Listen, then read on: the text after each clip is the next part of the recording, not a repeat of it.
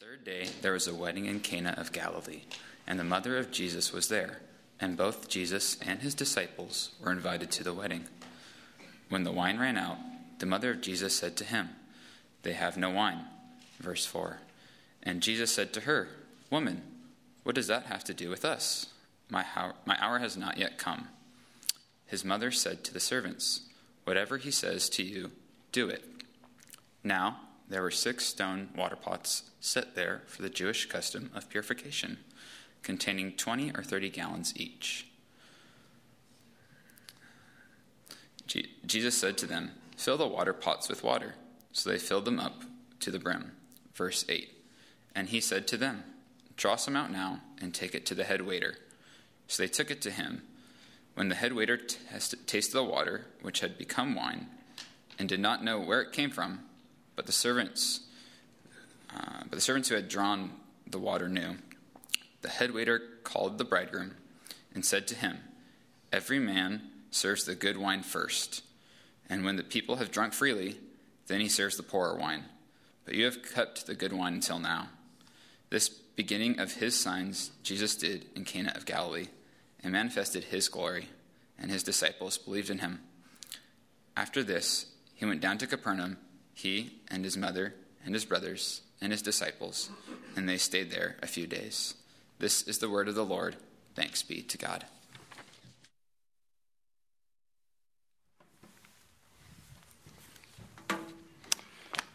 Let's pray.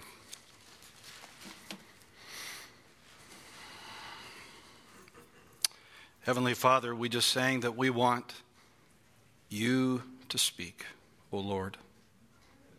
And so we come before you, we open your word, we want your Spirit to lead my words so that you are exalted, that you are glorified, your Son is magnified. So use our time for your exaltation and for your people's edification. And it's in your Son's precious, matchless name we pray. Amen. Please be seated. Okay, so our bulletin has been iterated, updated even further. So if I can get you to open up your bulletins and go to the sermon page. For those online, I believe the link is also there. You can access the bulletin, and welcome for all that cannot be here. The main idea, the big idea for those that have to leave early, hopefully none of you will be them, is this. The fact that Jesus can transform water into wine for a temporal need is not the point.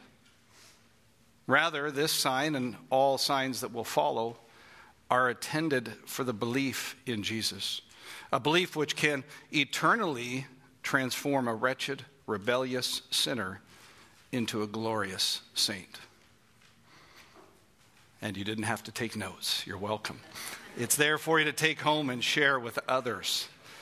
The sermon outline is pretty simple. It's an invitation, and we have a problem. And if you flip over, you're going to see a sign and a link. For those that are note takers, points 2 and 3 will be substantially longer than 1 and 4, 2 being the longest. So don't despair, and 2, we will get there. An invitation. Before we get to the wedding, we have to go back to the book of John. We started this journey 11 weeks ago today. And this is my 10th Sunday. I've had the honor to privilege to preach to you from God's Word. 10 times we went through John 1, and the 11th we finished up last week, summing up the whole chapter. And so here we are. The disciples are being assembled, but we have to orient our brains to what the book of John is intended to do. John 1 starts with a prologue, which goes John 1 to 1 to 14. And then you have the book of signs, which runs from John 1:15 to the end of chapter 12. And then we have the book of glory, which goes from John 13 to the end of John 20, followed by the epilogue. And so we are in the book of signs. The book of signs, as it's called, are miracles. Signs is a code name for miracles, or a name and substitute of miracles. And the question that I have for you this morning is, why does John use the word sign? So if you're a note taker, I would take that note. Why does John use the word sign? For if you look at most of the other books of the Bible, you will see the word miracles or miraculous signs. But John uses signs constantly. And so the question I've been wrestling with as I've been preparing to preach to you is, why? What is John teaching us? What does the inspiration of the Holy Spirit, and particularly this word sign, mean? And why does he use that? So I want you to keep that in your mind as you go through this sermon and all of the other signs that will come. So we are in the book of signs. Please open up your Bible to John 2, verse 1. Any good wedding starts with invitations. Point 1, an invitation. Underneath there, you'll see supporting scriptures. John 1:35 is the main one for this point. Look to God's word with me, please. On the third day, let's stop. We didn't get very far. So I have an apology to make to you because I misspoke last week. I said to you that we were on the eve of the public ministry of Jesus Christ. It wasn't true. Actually, we were on the eve of the eve of the eve. On the third day, so let me clarify where I misspeak. It was here that we see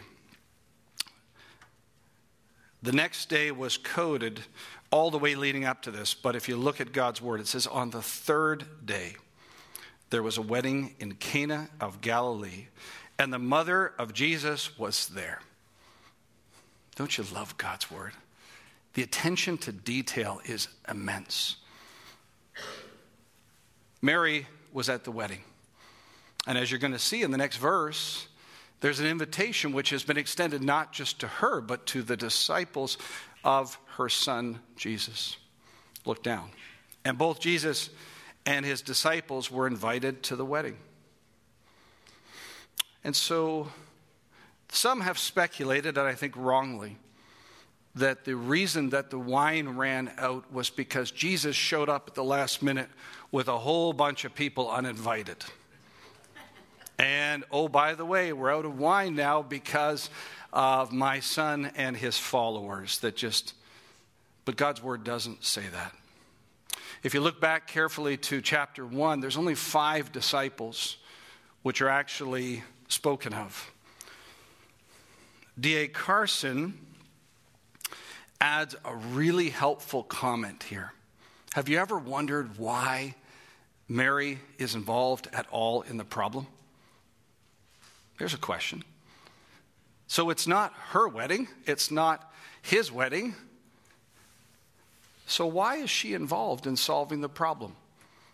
And so the speculation, and Carson adds here, is there's probably some logical reason why Mary had some responsibility for the organization and the catering issue that has ensued. Hence her attempt to deal with the shortage of wine, which is coming in verse 3. Some have suggested that the reason that the wine ran out, as mentioned, was because of a gaggle of people showing up last minute. Carson disagrees, and I agree with him.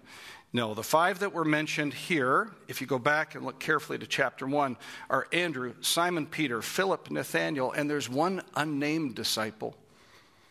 And if you go back to verse 35 in chapter 1, I believe that the unnamed disciple, look with me here to verse 35 in chapter 1. Again, the next day, John was standing with 2 of his disciples. And you recall, if we look down further, that only one of the 2 is named. I think the other unnamed disciple is none other than John the Apostle. And so the 5 that were most likely, from all reading and all reputable sources that were beside Jesus Christ, are Andrew, Simon Peter, Philip, Nathanael, and John, and Jesus. That's the invitation. Jesus, the 5, and his mom. And so, we have a problem. We have a real problem. In our culture, weddings last for how long? A few hours, a night, maybe a weekend, some cultures. In the culture back in these days, in this time, in this part of the world, a wedding would last for roughly a week. And so what happens here is we see that the wine has ran out at some point during it. It's not clear when in the wedding, but we know in a shame-based, honor-based culture and society that they're in that this is a big problem. Point 2. So now we join the feast, and let's look to God's word. Verse 3, chapter 2. And when the wine ran out, the mother of Jesus said to him, "They have no wine." And Jesus said to her, "Woman." Have you ever read that and said, "Boy, that does not seem respectful"? Or is it just me? No? Woman, do you speak that way to your mom? Probably not. If I said that, I'd get Christopher. That's not appropriate. So, was this disrespectful? The root of this word is gunai in Greek. And there is a Greek scholar named by the name of Bill Mounce. And Bill, who wrote New Testament learners, which many of us that have studied it in seminaries around the world, says this: gunai is one of those words which is untranslatable with context. But let me add this. Let me read his words exactly. Occasionally we find a Greek word or an expression that simply cannot come into English. We want to translate every word, but in some cases, no matter what you choose, you create the wrong impression of what is being said. And gunai, or woman, is one of these words. This word is used elsewhere in Scripture by Jesus without any negative connotations. Jesus, remember, heals a crippled woman and says to her, "Woman, you are freed from your disability." Luke 13, verse 12. And there's no getting around the fact that the word use woman sounds impolite to our ears. And yet there's nothing impolite at all in the Greek gunai. After all, this is what Jesus calls his mother. Do you remember from the cross? It's the term that he uses to address the weeping Mary at the tomb. So a few translations, such as the New Living Translation, have tried to smooth this word out. So if anybody here, I won't make you show hands, but if anybody here has the NLT or the New Living Translation, you will see the word dear is added before it. And I think that's an actual editorial error. Some of the translations, in fact, all of the translations excluding that, which include virtually all of the other ones, just simply state woman. A better rendering in modern day terms would be ma'am. We lived in Kentucky, Louisville, for a number of years, and this was a term that we heard that was said with affection. And I think that's better to what's actually being said by the word woman here. So that's probably a better rendering. But gunai is appropriate. It's not impolite, but rather it serves, and this is the point. For those that take notes, this is critical. It serves as a way to distance Jesus from his mother. I want to pause there to let this sink in. Jesus uses the term gunai, not dear mom, mother, but woman, I believe, as a way to distance himself. And there's lots. That's the first time I've heard crickets when I preach, by the way. Just so you know. I've often thought it, but that's the first time I've heard it. So in terms of distancing himself, there is evidence that this is his primary purpose, which is consideration of the cross and the timetable that he's moving towards. Jesus could have used another term for his mother, but he doesn't. Their relationship has fundamentally and forever changed now that Jesus has begun his public ministry. Mary, his mother, is a sinner, just like every one of us, just like everyone else, except Jesus Christ. And she's in need of his help. help that would only come through a divine act on a divine timetable. And Jesus says to her, woman, what does this have to do with me? Some of your translations might have the word us. Take a look down in your Bibles. Jesus said to her in verse 4, woman, what does this have to do with us? I think a better rendering of the word us is me. It's a possessive pronoun. Many of your other Bibles will actually have translations, will have the word me. Question mark. And why it is connected is what follows. My hour has not yet come. If this was an inclusive term, meaning for the pronoun to be him and his disciples, he would say, our hour has not yet come. But he doesn't. He says, my hour has not yet come. And so there's something we need to pay attention to this little phrase. In Hebrew, this little idiom actually means this: what to me and to you. Jesus was not being disrespectful, but rather he's come to earth not for what mankind wanted, but Jesus had a single-minded devotion and a focus to accomplish his Father's will. John 4:34 and 17:4. Jesus did not come to obey man, even his mother, but his heavenly Father.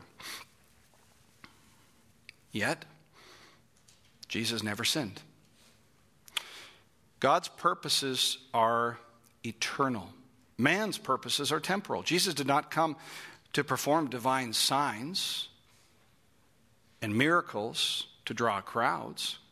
It would have been really easy in this particular miracle if Jesus wanted to grab a crowd, that he could have said, okay, everybody gather around. We're going to do something here, and we're going to start my public ministry. Jesus' mom turns to him and says, son, we have a problem. And Jesus quietly hears her problem and is obedient. But his obedience is preeminently to his Father's plan. And so to honor his mother and to honor his Father's will, he has to do something that is done quietly. And we're going to see why. Jesus is far more concerned with the sign being about to perform. In fact, all the signs, but they're to confirm his identity as God. Jesus knows he's on a divine timetable when he says, my hour has not yet come. It's a constant phrase we're going to pick up. Those that have studied John, when I was talking to Fred about this, he said, oh yes, we've studied John before. And I remember, my hour has not yet come. And it comes again and again and again and again. All the way to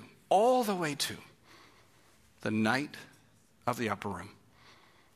John 12, at the end of 12, Jesus says, my hour has come. So right here is the first time in John we're picking up this little term, and we're going to hear it again. John 5:28, John 8:20, it's in your notes. John 12:23, John 12:1, John 17:1. Mankind tries to disrupt the hour, but Jesus is laser focused. He was never to be surprised. Some have said, the cross, maybe this is something he didn't know was coming. He knew it was coming right at the start of his public ministry. And he affirms it. Woman, why do you involve me? ? For my hour has not yet come. There's many events in the next 12 chapters in John's gospel before Jesus would make this statement, that the hour of the Son of Man has come. Remember, that's Jesus' favorite self-designation. Jesus was fully aware of his purpose for coming to earth and fully in control of the timing. But Jesus never sinned, as I stated. So we know that distancing himself and refocusing himself from his earthly family to his heavenly Father was not sinful, but was godly, necessary, and right. And so Jesus distances himself from his family. And we're going to pick it up in the final verse, in verse 12, that hangs out there in this little narrative that doesn't seem to make sense where it fits. Remember that later. Despite the mild rebuke by Jesus, we learn in verse 5 that Mary is so confident in his son's ability. Look to God's word. His mother said to the servants, "Whatever he says to you, do it." Whatever he says to you. She has no idea how he's going to solve the problem. She has no idea. But she knows he can. And that's the point.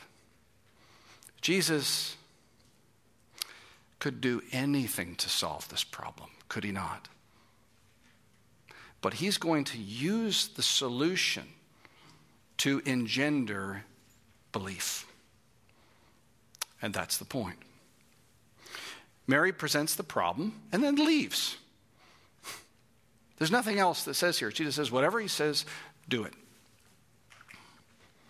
His mother has total confidence in his ability. Dr. Martin Lloyd-Jones speaks about this command in his sermon many years ago on John 2, 1 through 11, on how Christians are to listen to the advice from Mary. Here's the application. He brings up the importance of the balance between God's part and the Christian's part of this command, which he takes the form of his activities being lived out through his people. And for this to be lived out in the Christian life, they must live in obedience to the commands of the Lord. They must listen to his still, small voice and pursue the things which draw them closer to him. Listen carefully to this part. It is through this obedience to the Lord that they will experience him working in their lives and be able to see firsthand his great promises, stepping up into new possibilities that he brings. In his sermon, Dr. Jones, not Indiana, encourages believers, that wasn't in my notes, to realize the blessings that come through obeying God and to take the advice of Mary. To hear whatever the Lord says and to respond in a wholehearted and unwavering obedience to him. Doesn't that sound like we should be doing? Whatever he says, do it. Such needed application then, and today for us as believers. As believers at the Church of the Canyons, we affirm that all Scripture is God-breathed, 2 Timothy 3:16. We know that whatever the Father does, the Son does likewise, John 5:19. Whenever the Father, by the Spirit, 2 Peter 1:21, was guiding the writing of the Scripture, the will in the heart of the Son was in perfect concert. All that the Father has is mine. Therefore, I said that the Spirit will take what is mine and declare it to you. John 16:15. Do you know what I just did there? Father, Son, and Spirit are all involved in the creation of the holy, inerrant, infallible Word. Therefore, they hear what Jesus says, and they obey without question. And this is my prayer for us here today. Starting with myself, and then looking to the elders, caring for you, attending to our life and our godliness firstly. And we as elders at the church want to be not just hearers, but obeyers, which I don't even know if it's a word, but I made it up. It rhymed. Not with just our words, but with God's word and the instruction that's found within it. So we want to be like these servants in verse 5. We hear and we obey without question. How do we hear God's word today? We can't be there with Jesus at this moment, but we can hear God's word through the totality of his words. All Scripture is God-breathed. One more thing under this point. Look down to verse 6. There were 6 stone water pots sent there for the Jewish custom of purification, containing 20 or 30 gallons each. Why does the little phrase for purification exist in verse 6? That's an amazing question. I'm glad you asked. Let me try to answer it. They could have simply said there's 6 jars which would be used, but no.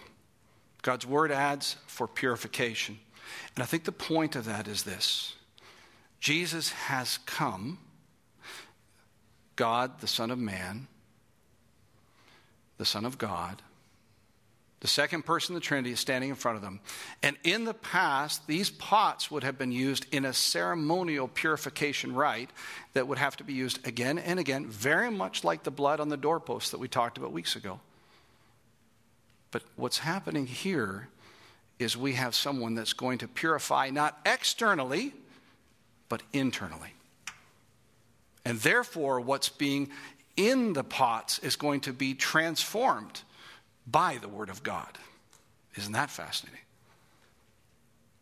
And so, Jesus says to them, as we go on, fill the pots, water pots, with water. And so they fill up in verse 7, them up to the brim. This is going to be a cleansing that's going to come in and through the belief in Jesus Christ. Remember the main idea here? Let me repeat it. The fact that Jesus can transform water into wine for a temporal need is not the point, but rather this sign, point 3, and all signs to follow are intended for belief in Jesus Christ. A sign, point 3. Verse 7, Jesus said to them, fill the water pots with water, so they filled them up to the brim. And he said to them, draw some water out now, in verse 8, and take it to the head waiter. And so they took it to him. Do you notice what just happened? Not only did they do what he said to do, they did it right away. When the head waiter tasted the water, which had become wine, and did not know where it came from, bracket, but the servants had drawn the water there knew, comma, the head waiter called the bridegroom. Bracket matters, by the way. We'll address that. And he said to him, every man serves the good wine first, and when the people have drunk freely, then he serves the poorer wine. But you have kept the good wine until now. This beginning of his signs Jesus did in Cana of Galilee, which manifested his glory, and his disciples believed in him. Verse 7 to 8. Jesus is in full control. Why water? That's the question I wrote in my notes.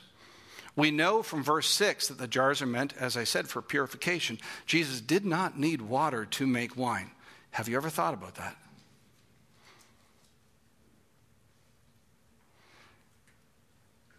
The pause is for effect. No, seriously. Have you ever thought of that?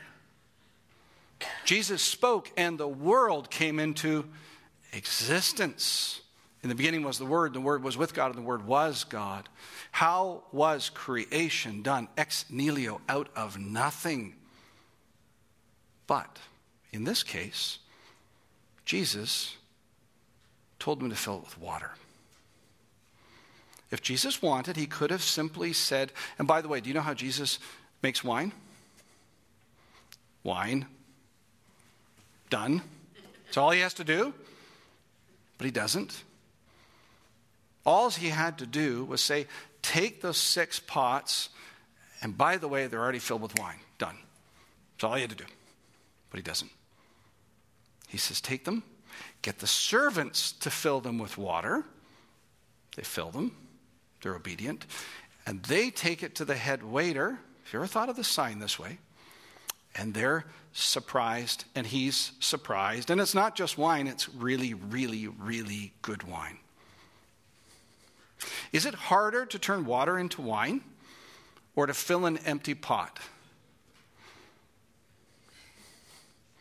Water takes years to come to fruition through growth, pruning, cultivation, fermentation. But with Jesus, the process is instant, from something which did not start with a grape. A miraculous sign indeed. Then why did he make this request? Why did he involve the servants? Let's get curious with God's word. I believe the answer is found in two places. Go back to verse 6 with me. Now there were 6 stone water pots set there for Jewish custom of purification. Number 1, we have what they were intended for, purification.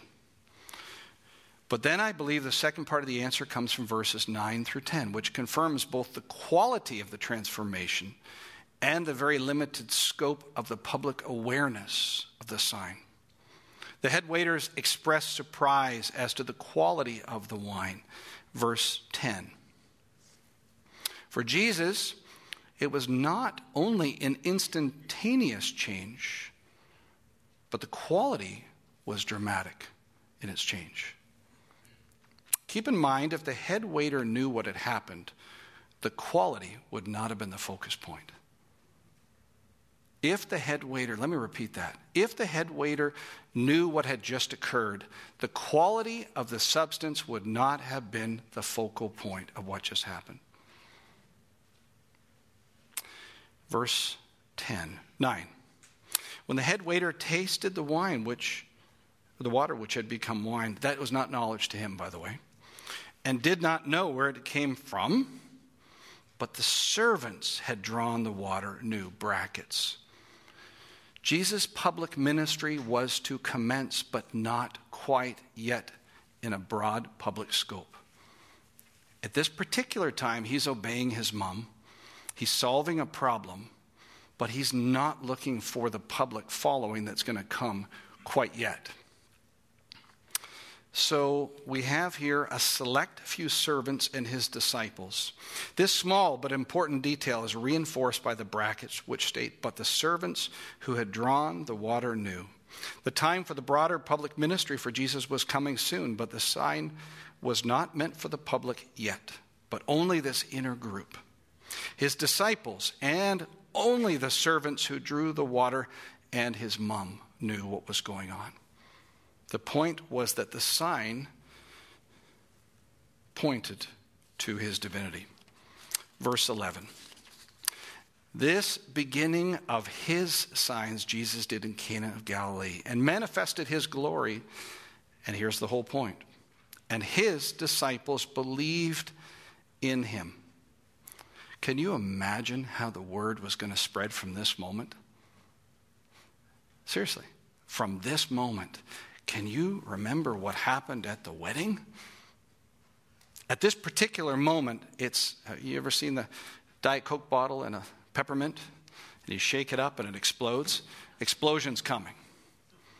After this moment, you're not turning back. The divine timetable is marching forward. My hour has not yet come. But at this particular juncture, this was done very quietly. Jesus came not to impress the people with his powers for their enjoyment temporally, but rather to elicit faith in him as the Son of God, the Son of Man, the Lamb of God who takes away the sin permanently, not temporarily, for those who believed in him. Now, some of you may know the book of John really well, and I want you to flip with me to verse 23 in chapter 2. There is the same underlying Greek word which we need to separate the understanding. In verse 23, now when he was in Jerusalem at the Passover during the feast, many believed in his name, observing his signs which he was doing. Look down to verse 4. But 24. Jesus on his part was not entrusting himself to them, for he knew all the men. I'm not going to steal Jeremy's thunder. He's preaching in 2 weeks on this part of the Bible. Let me just say this. I think there's one small detail in verse 11 that we need to pay careful attention to. Go back to verse 11. This beginning of his signs Jesus did in Cana of Galilee and manifested, manifested his glory. And his disciples believed in him. Why do I say this? Traditionally, the root word, when it's belief, if it's salvific, is in a different tense. This is I won't bore you with the grammatical details, but the same underlying Greek word in verse 11 is exactly the same in verse 23. But the big difference is the manifestation of his glory. What does that remind you of? Remember last 2 months we kept doing a memory verse? Hopefully that was a memory verse that you loved. Look back to John 1:14. And the Word became flesh and dwelt among us, and we saw what? His glory. Glory as the only begotten from the Father, full of grace and truth. And in verse 11 of chapter 2, this beginning of his signs Jesus did in Cana of Galilee and manifested his glory. And what was the response? And his disciples believed in him. So my best assessment of that little phrase is these are real disciples. I believe in 23 to 25 that the people that expressed their belief, where Jeremy will preach on, was not a real belief. So I think there's a delineation. I think there's a separation. Even though the same word appears in A and B, I think it has a totally different meaning because of the fact that his glory was revealed and his possessive disciples believed in verse 11. The fact that Jesus can transform water into wine for a temporal need is not the point. Rather, this sign and all signs to follow are intended for belief in Jesus. A belief which can eternally transform a wretched, rebellious sinner into a glorious saint. John, the author, you may have noticed, prefers to use the word sign. Remember I said that to you at the beginning. Why? Here's my best effort on this. Signs are significant displays of power by Jesus to point to something beyond themselves. D.A. Carson adds, in relation to signs performed by Jesus, that they point to the deeper realities that could be perceived with the eyes of faith. So I believe John uses the word sign because they are a signpost that point to the divine identity of Christ. I believe that he uses this because they are a revelation of the identity, the divine revelation of the identity of Jesus Christ, which are meant to elicit through the manifestation of his glory, faith in him, and thereby that belief creating eternal life. So he uses signs because they point to something greater than what's just happened. And that's exactly why I think in this case, the water isn't the focus, nor the wine, but the one that did it. If you have eyes of faith, a believer in Jesus, this is really, really, really simple, my call to action. Care for people in your neighborhood. Somebody said to me before the service, they took some of the cookies and the goodies to their neighbors and they were so encouraged. I'm glad. I did it to 4. We're going to bake some. Don and Olivia are going to be baking some other goods, and we're going to be delivering those with these. Don't just come with this. Come with something else. Encourage them. Bring them into your home. Bring them for a coffee. Bring some goodies, but bring them to our services. For what good is it if their bellies are full for temporal needs, but they die separated from God? If we love the lost, let's evidence it this Christmas season. Let's evidence it in our workplaces. Let's evidence in our neighborhoods and with our families. This Christmas Eve service on the 24th, I want you to invite someone that's a non-Christian to it. It's a candlelight service. It's an easy one to bring to because they're going to even have things like maybe even some kids up here possibly singing. Maybe candlelights. It's a safe place. It's not a Sunday morning. Bring them. Just do it. Hear God's word and obey it. Seek and save the lost. If you're hearing of Jesus and not a believer, but you have questions, ask us. Real simple. How about that? I hang around outside as long as people will bear talking to me after every service. Don's here. Elders are here. Families are here. We would love to talk to you about it. Something comes up during the week, reach out to us. Please. This is a place where we love Christ. We want to talk about him. We want you to love Christ. If you're younger and you have questions, please talk to parents or loved ones, somebody that you know and you trust, and get them to come to us if they have questions, because we want to support you in them. If you're watching online and you're not a regular attender of the church, and God is moving through the hearing of his word, not mine, let us know. We would love to not only come alongside you, but help you to find a healthy local church for you to worship in person, if you're able. It would be an unspeakable joy to come alongside any of you in these pursuits this Christmas season. What could be more important?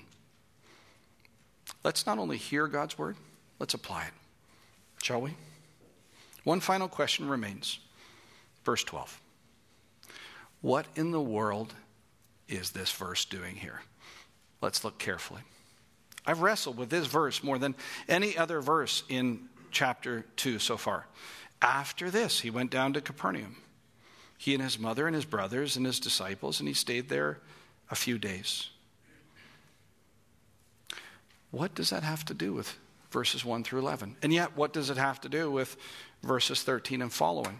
It's indented in your Bibles, which means often it's the start of a new thought. And I believe this is actually a really critical link, point 4. Verse 12 seems not to belong with what goes before or what comes after, and yet forms a linkage that John's going to use through the book of John again and again and again and again and again and again. And let me give you some supporting scriptures that attest to this. John 2:13, 3:22, 5:1, 5:14, 6:1, 7:1. It's in your notes. 11:7, 11:11, 19:28, and 19:38. After this is the link.